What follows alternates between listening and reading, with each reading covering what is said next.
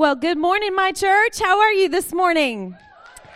Jeff and I had the privilege of going to a wedding last night with Chelsea, who just sang for you. She's married to Bryant, that guy who hides back there and plays the drums. And she said to me last night, I'm really nervous. I haven't sang in a while. And I said, don't worry, I'm really nervous. I haven't speaked in a while.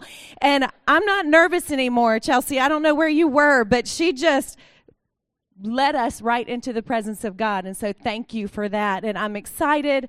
I feel very ill-equipped to do our Savior justice this morning, but I feel like he has really something big for us today. So will you pray with me real quick, and then we'll get started. Heavenly Father, we come before you. Jesus, what a beautiful name it is. God, I don't have words to help people know just how big and awesome you are. And so, God, I ask that your presence would be here and that your presence would fill every space of our hearts so that we would know that we can walk in confidence and trust you when we leave this place. In your name we pray. Amen. All right, sorry to go emotional on you because you already got a woman speaker, and I'm sorry about that, okay? We're in the middle of a series called Choices, and basically the premise of this series is that we are encouraging you to make choices that you will not regret later in life, because life, if you think about it, is not really about our abilities. It's not really about what happens to us, what we have, what we don't have. Our life is really the sum of our choices. We can't always control what happens to us, but we can control our choice. So last week, Jeff started this series and encouraged us to choose purpose over popularity. So we're trying to encourage you to choose things that will bring you life and not regret. We happen to believe that the more we are like Christ in our choices, the better our life will be and the more abundant and the more full that it will be. Well, last week he teased out and he told you we were going to choose surrender over control. Anybody here last week and remember he asked us, any control freaks in the room, he asked us to raise our hand. I was sitting by my 14-year-old daughter and she raised my hand for me. So I'm not sure what that meant. Then we went home and Jeff said, baby, I really think you should do the control talk. And I, all I could think was he must really feel convicted that he doesn't want to preach what he doesn't practice at home, because years ago I gave up the remote control to him. So I just figured, very early on, I didn't stand a chance. We have very different attention levels. He has like ADD, very short attention span. I have this over focus. So about the time I get interested in a show, he's on to 4 others. And I think for him, it's not really about what's on TV. It's about what might be on TV. So, I surrendered that a long time ago into his control. The other day, he asked me, baby, where's the remote? I'm like, I don't know. I haven't seen the remote in 25 years. You've had it. There's really only one thing that I try to control at our house besides the remote, and that is everything else. Any of you with me? So, for our control freaks this morning, you might be a control freak if, are you ready? You might be a control freak if you have to have perfect lines when you vacuum, and then you yell at people for walking on them. Anybody like that? Or maybe when you mow the grass. Okay, guys, you're not out of that one. You might be a control freak if you shame other people for throwing the throw blanket on the couch. After you watch a movie and you snuggle and you got the blanket on you, if they don't fold the throw blanket perfectly and if you shame people for throwing the throw blanket and leaving it in a heap, you might be a control freak. You might be a control freak if you believe the sink, that thing that's supposed to hold water in our house, should never be wet. Like if you get Windex out and you wipe it down perfectly so there are no streaks, you might be a control freak. You might be a control freak if your closet is color-coded. Anybody? Or maybe your garage. You might be a control freak if you label things in your fridge. Anybody have labels on stuff in your fridge at all? Or maybe in your toolbox. You might be a control freak. Here's one of my favorite. If you are constantly apologizing for how your kids look. Anybody like that? Listen, some of us feel like if we let them out of the house just once and they are not matching perfectly, they will not get into the right college, all right? You might be a control freak if that bothers you. You might be a control freak if you have laundry rules. Any of you have laundry rules in your house? We have them in my house. If you come over and help me fold the laundry, if you don't do it the right way, you're never going to get asked back. You might be a control freak if you keep track of every penny your spouse spends and you call it budgeting. A little more serious. You might be a control freak if you criticize more than you build up. Sometimes we do that verbally. Sometimes we do that non-verbally. You might be a control freak if you spend more time telling other people what they did wrong than casting vision for what they could do in the future. So today we are going to focus on choosing surrender over control. For all of you control freaks out there, if you got an elbow in the last 2 minutes, I have a verse for you, okay? Are you ready? Psalms 127, 1 through 2. This is the control freak verse. If the Lord does not build the house, it is useless for the builders to work on it. If the Lord does not protect a city, it is, what's that word? Useless for the guard to stay alert. It is useless to work hard for the food you eat by getting up early and going to bed late. The Lord gives food to those he loves while he sleeps. My encouragement for us today is going to be to stop focusing on what we can do and spend more time focusing on what God will do and what he wants to do. And I love that verse because it just reminds us that all of our controlling, all of our finagling, it is useless in light of a God who is all-powerful, who is in complete control and has a perfect plan for us. I just want to give you a few statements right up front. A worship guide, I think there's a place that you can fill these in just to kind of, because when you heard those silly control freak things, you may have thrown some elbows and you may be thinking, I'm not a control freak, all right?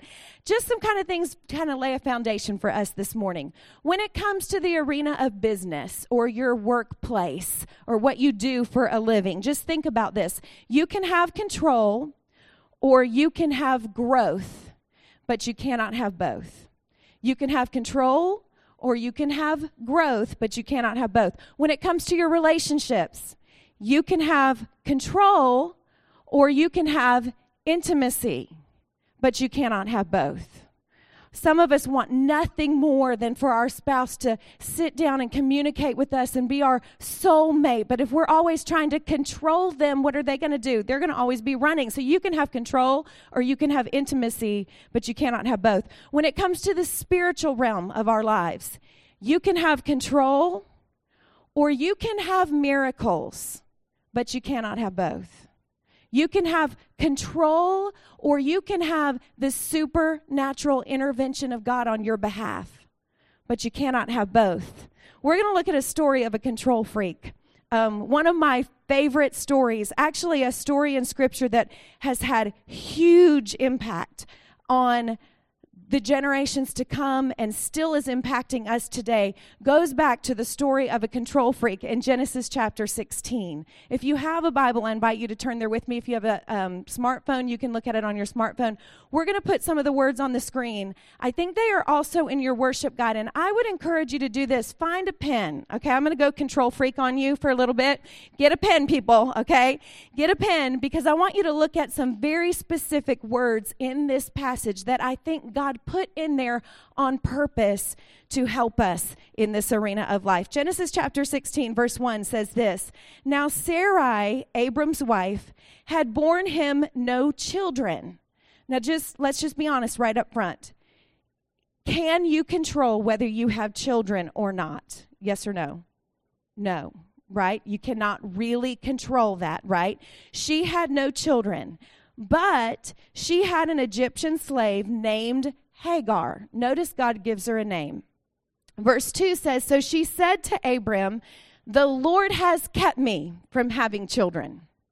Here's what we tend to do as control freaks, and I'm one of them.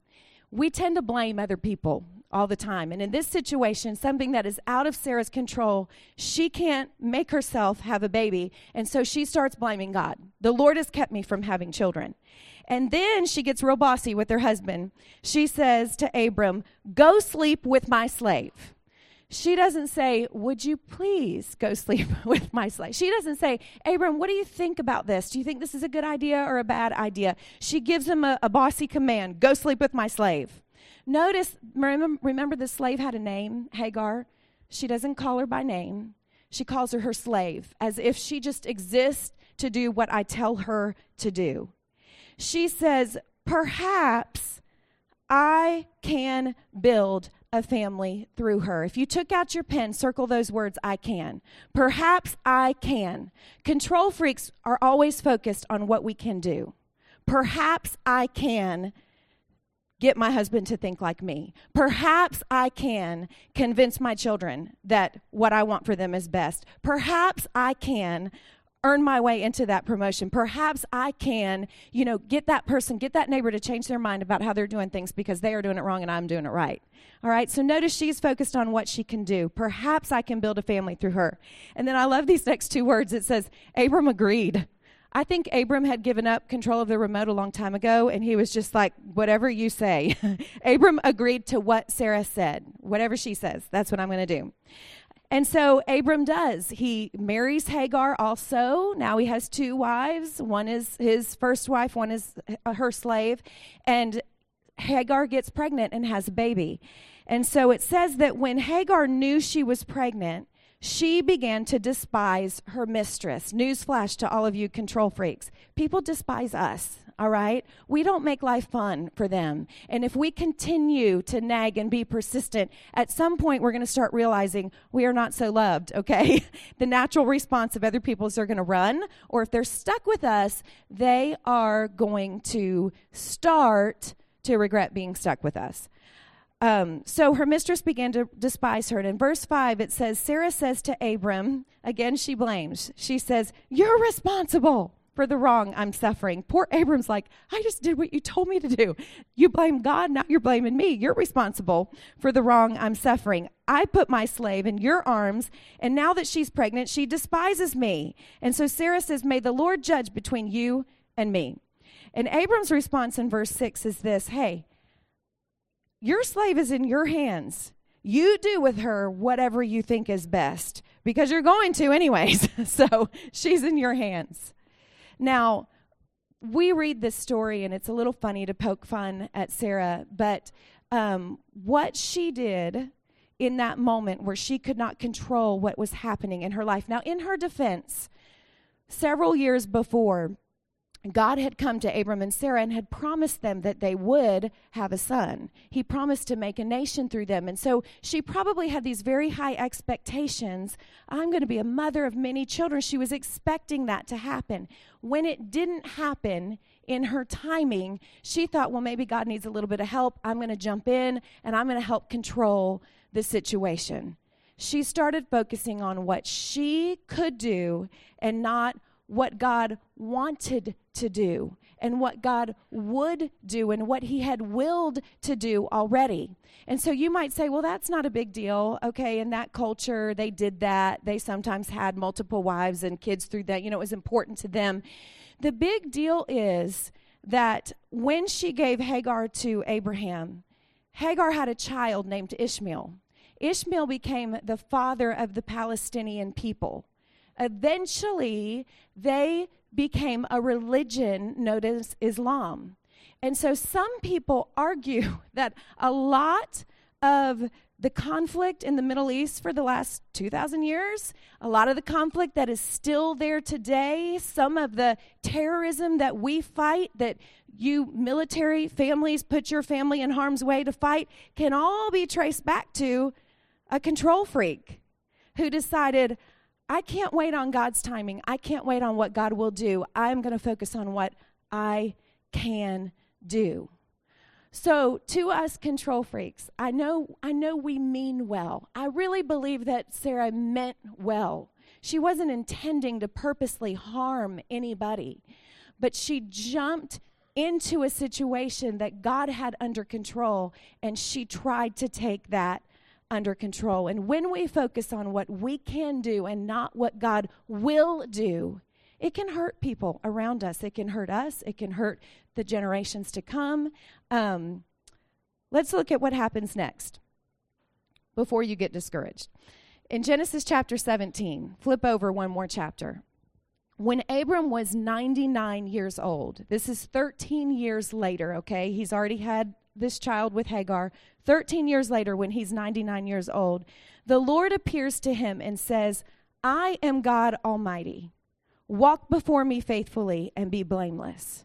In essence, God is saying, whether you choose to control your situation or not, it does not change the fact that I am God Almighty.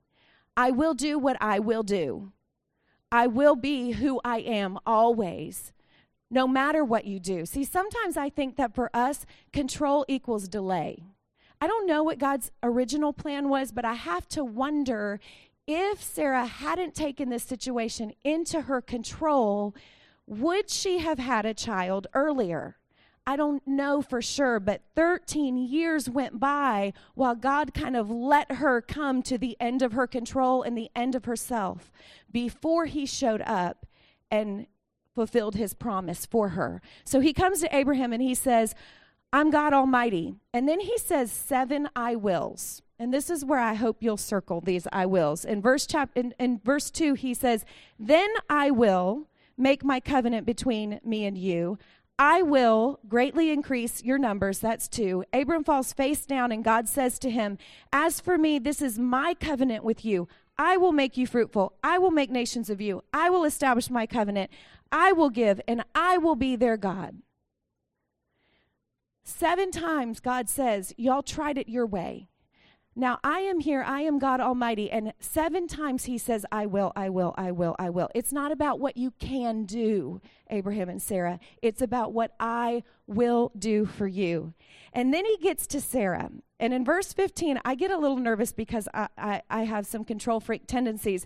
So in verse 15, it says, as for Sarah, your wife. And this is where, depending on your view of God, you may think, oh boy, God's about to let her have it.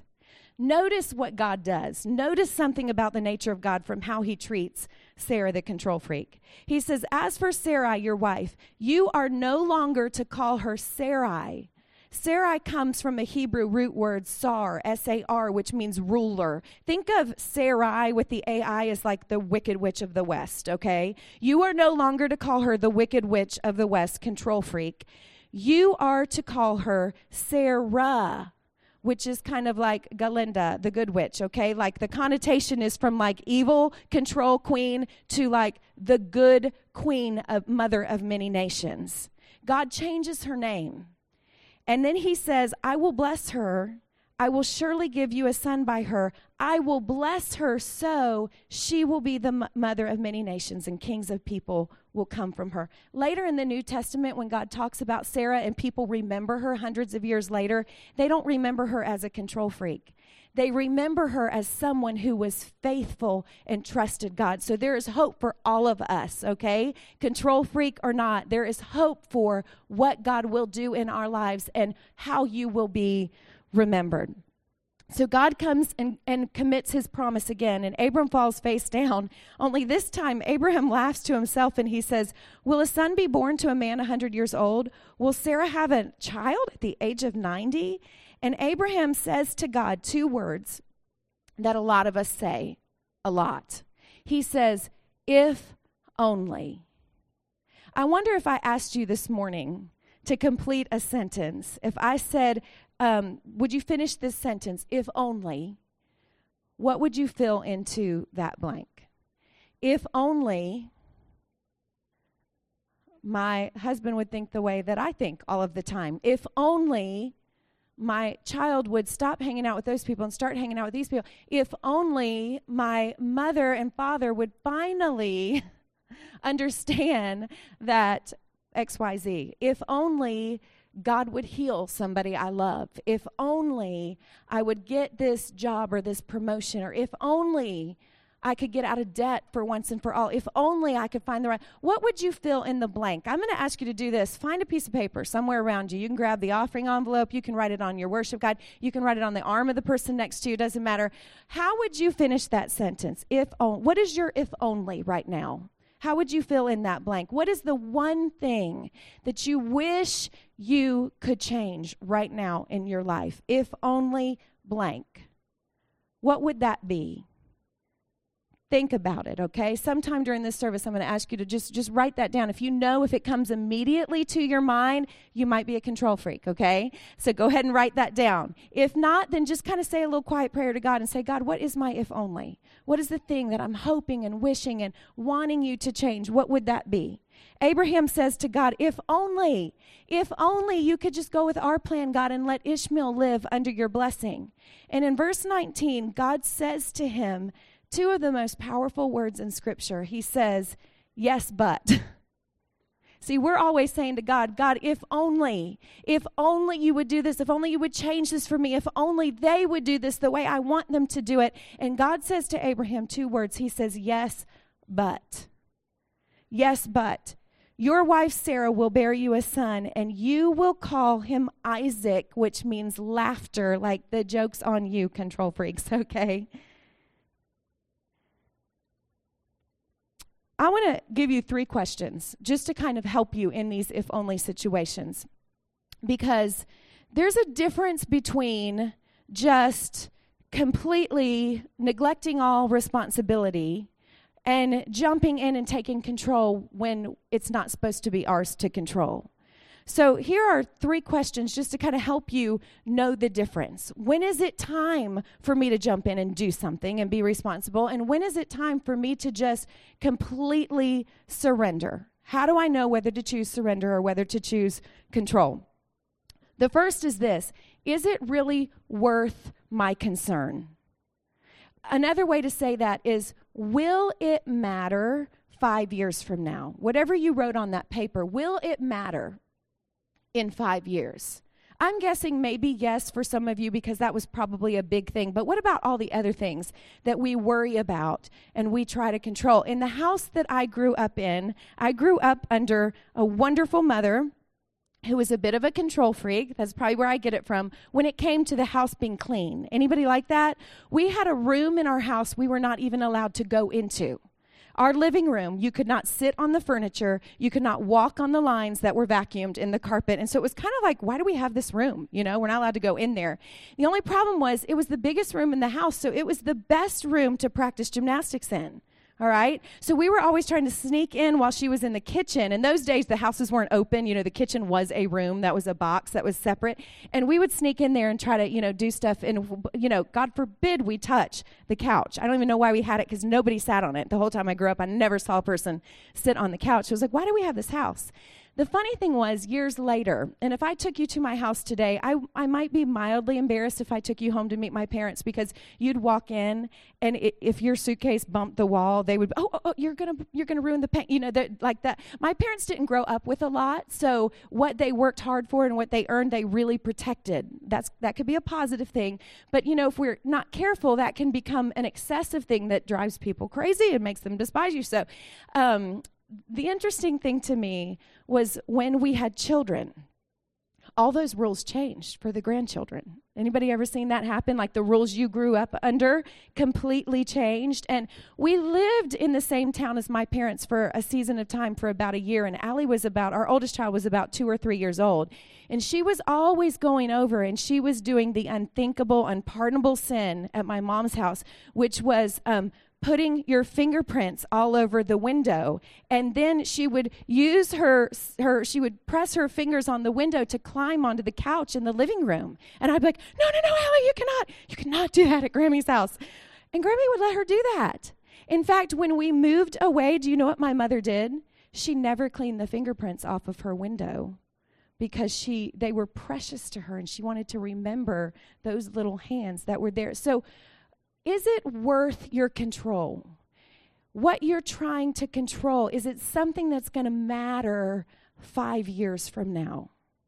Is it going to matter? So when you have it with only, is it worth, how about some of you baseball dads? It is so fun to watch y'all in action at the baseball field. Any of you baseball dads coaching out there, I mean, you watch these dads like, if only you would listen to me and you would hit the ball the way I asked you to hit the ball. It was so funny because a couple years ago, our coach was a dad who was awesome, and we do have some awesome baseball dads in this city that, I mean, like, we should pay you for what you do because you're teaching our kids great things. And this dad was getting all riled up. Of course, you can always tell who the son of the baseball dad is because the dad yells way more at his his kid than he does it. Everybody else, he's like, good job, Johnny, nice try. To his own kid, he's like, you can do better than that. So it's so funny. So I was sitting by the dad of the baseball dad, the granddad, and I leaned over to him and I said, did you used to do that to him? Like, where did he learn that from? And he goes, yeah, I'm afraid so. I'm afraid I probably, he said to me, it was so funny, he said, you have to be a generation removed to kind of chill out. All right? So in your control freak situations, if you could imagine yourself being a generation removed, would it matter if the throw blanket was thrown on the couch, or if the laundry was folded perfectly, or if your husband picked up all of his clothes the way you wanted him to? I mean, some of our if-onlys are big, but some of our if-onlys, they're kind of small and they kind of don't matter. The second question is this: is it mine to control? Is it mine? Now there are times that, like, okay, let's say I need to get a job. So yes, I need to put my resume together and I need to go out and apply different places. Like, that is mine to control. I should do something about it. Maybe you're single and you want to get married. You ought to go get your hair cut. You ought to put on deodorant in the morning. I mean, that's something that you can do about it. But sometimes we try to control things that they're not ours to control. For just marriage, for instance, can you change your spouse? Can you? No, you can't. You can nag them, you can drive them crazy, you can communicate in a nice, encouraging manner, but only God can change them. You can't do that. Can you heal somebody you love? No, you can't. You can pray for them, you can turn them over and surrender them to God, but there is nothing you can you can go to doctors, you can, try all kinds of health remedies, but ultimately there is nothing you can do about that. So is it mine to control? And that kind of goes with the third question, which is it for God alone? I'm convinced that the majority of things that we worry about and try to control, they are for God alone. Another way to say that would be, if it's not something I need to change in me, then most likely it is for God alone. If it's not something you can change and fix in your own self, then most likely it is something that is for God alone to fix. And so the question is, are we going to say, I can, like Sarah? Are we going to say, perhaps I can make this happen? Or are we going to surrender to what God will do? I love that God came back to them, and 7 times he said, I will, I will, I will, I will. Because there are a lot of things that we can't do that aren't in our control, that are for God alone. But there are a lot of things that he has promised that he will do on our behalf. I can't save my marriage, but God will be faithful. He will give me the resurrection power, the same power that rose Jesus from the dead, for me to love my spouse with. I can't heal my neighbor that I love, but God will be a protector and a provider and a healer, and he will one day wipe every tear from their eyes.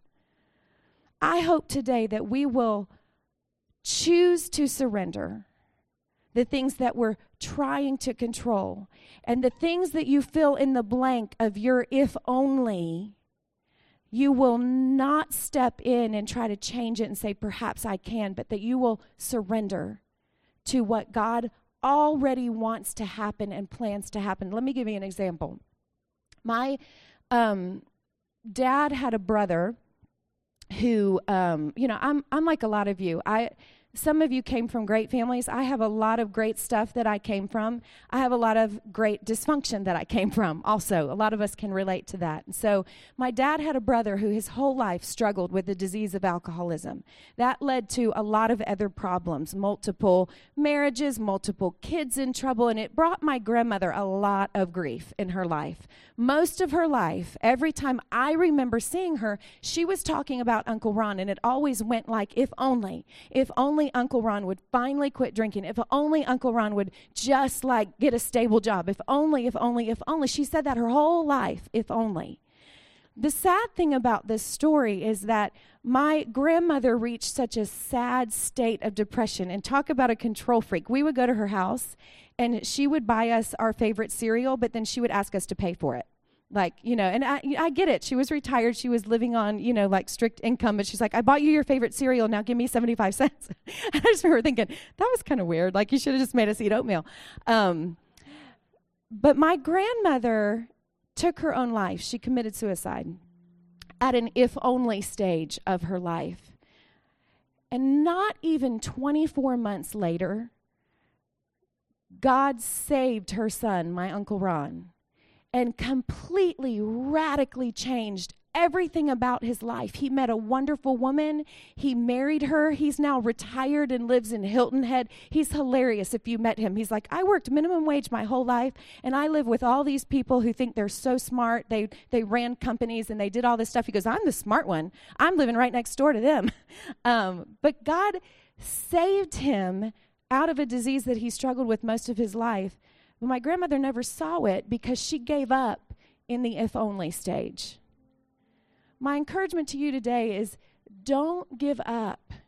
Abraham and Sarah had to wait 29 years before God did what he said he would do. When God says, I will, he will. It may not be in the timing that we want it to happen. It may not be in the way that we want it to happen. But when God says an I will, you can count on that to happen. God did give Abraham and Sarah a son named Isaac. The Jewish nation came from that. Eventually, Jesus came from that. And when Jesus was on earth, when he was at his if-only moment, he was about to go to the cross, and he was asking God, if only there could be another way, and I really didn't have to do it this way. Here's what our Savior said in Luke 22:42. He says, Father, if you're willing, if only you would take this cup from me. And then he says, yet not my will, but yours be done. My ask for you today is, would you take that thing that you wrote down, your if only, whatever it is, would you fold it over? And on the other side, would you write, not my will, but your will be done? Do you trust that the God who made you, who loves you, the God who made your spouse, made your mother, made your boss, knows everything about you, that he will do what is good and right and best for you? We say that we believe that, but do we behave like we believe it? Or do we try to take it back and say, perhaps I can make something work out of this? God just wants us to surrender. Not my will, but your will. I don't feel like I have an answer for you because I'm right in there with you control freaks, and I'm always trying to take it back. For me, sometimes I'm not verbal about it, but I'm mental. It goes over and over and over in my mind where I have to try to take captive every one of those thoughts and say, God, not my will, but your will.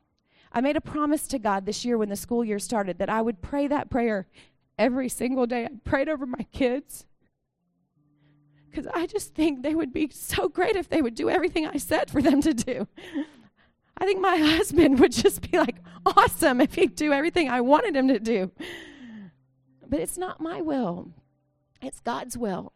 And God's going to do what he wants to do. And when I try to control, I'm creating delay for everyone in my family. I'm delaying what God's will is. Till he's like, Christy, let's get done with your plan.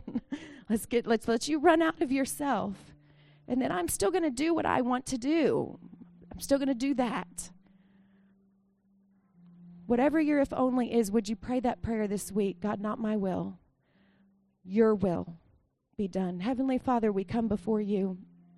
God, we acknowledge that you are the creator and sustainer of all things. God, who are we to try to tell you perhaps I can do something? But God, a lot of us have some really big if-onlys. God, some of them are stupid and we can change that today, but God, some of them are big and we don't quite know what to do with it other than to say, God, not my will, your will be done. God, today we choose surrender over control. God, we're going to have to do that probably many moments of many days. We choose surrender. And God, that simply means that we trust that you know better than we know. You see what we don't see. God, we surrender our futures to you. We surrender our children to you. We surrender our worries and our anxieties into your hands. Father, not our will, your will be done. Amen.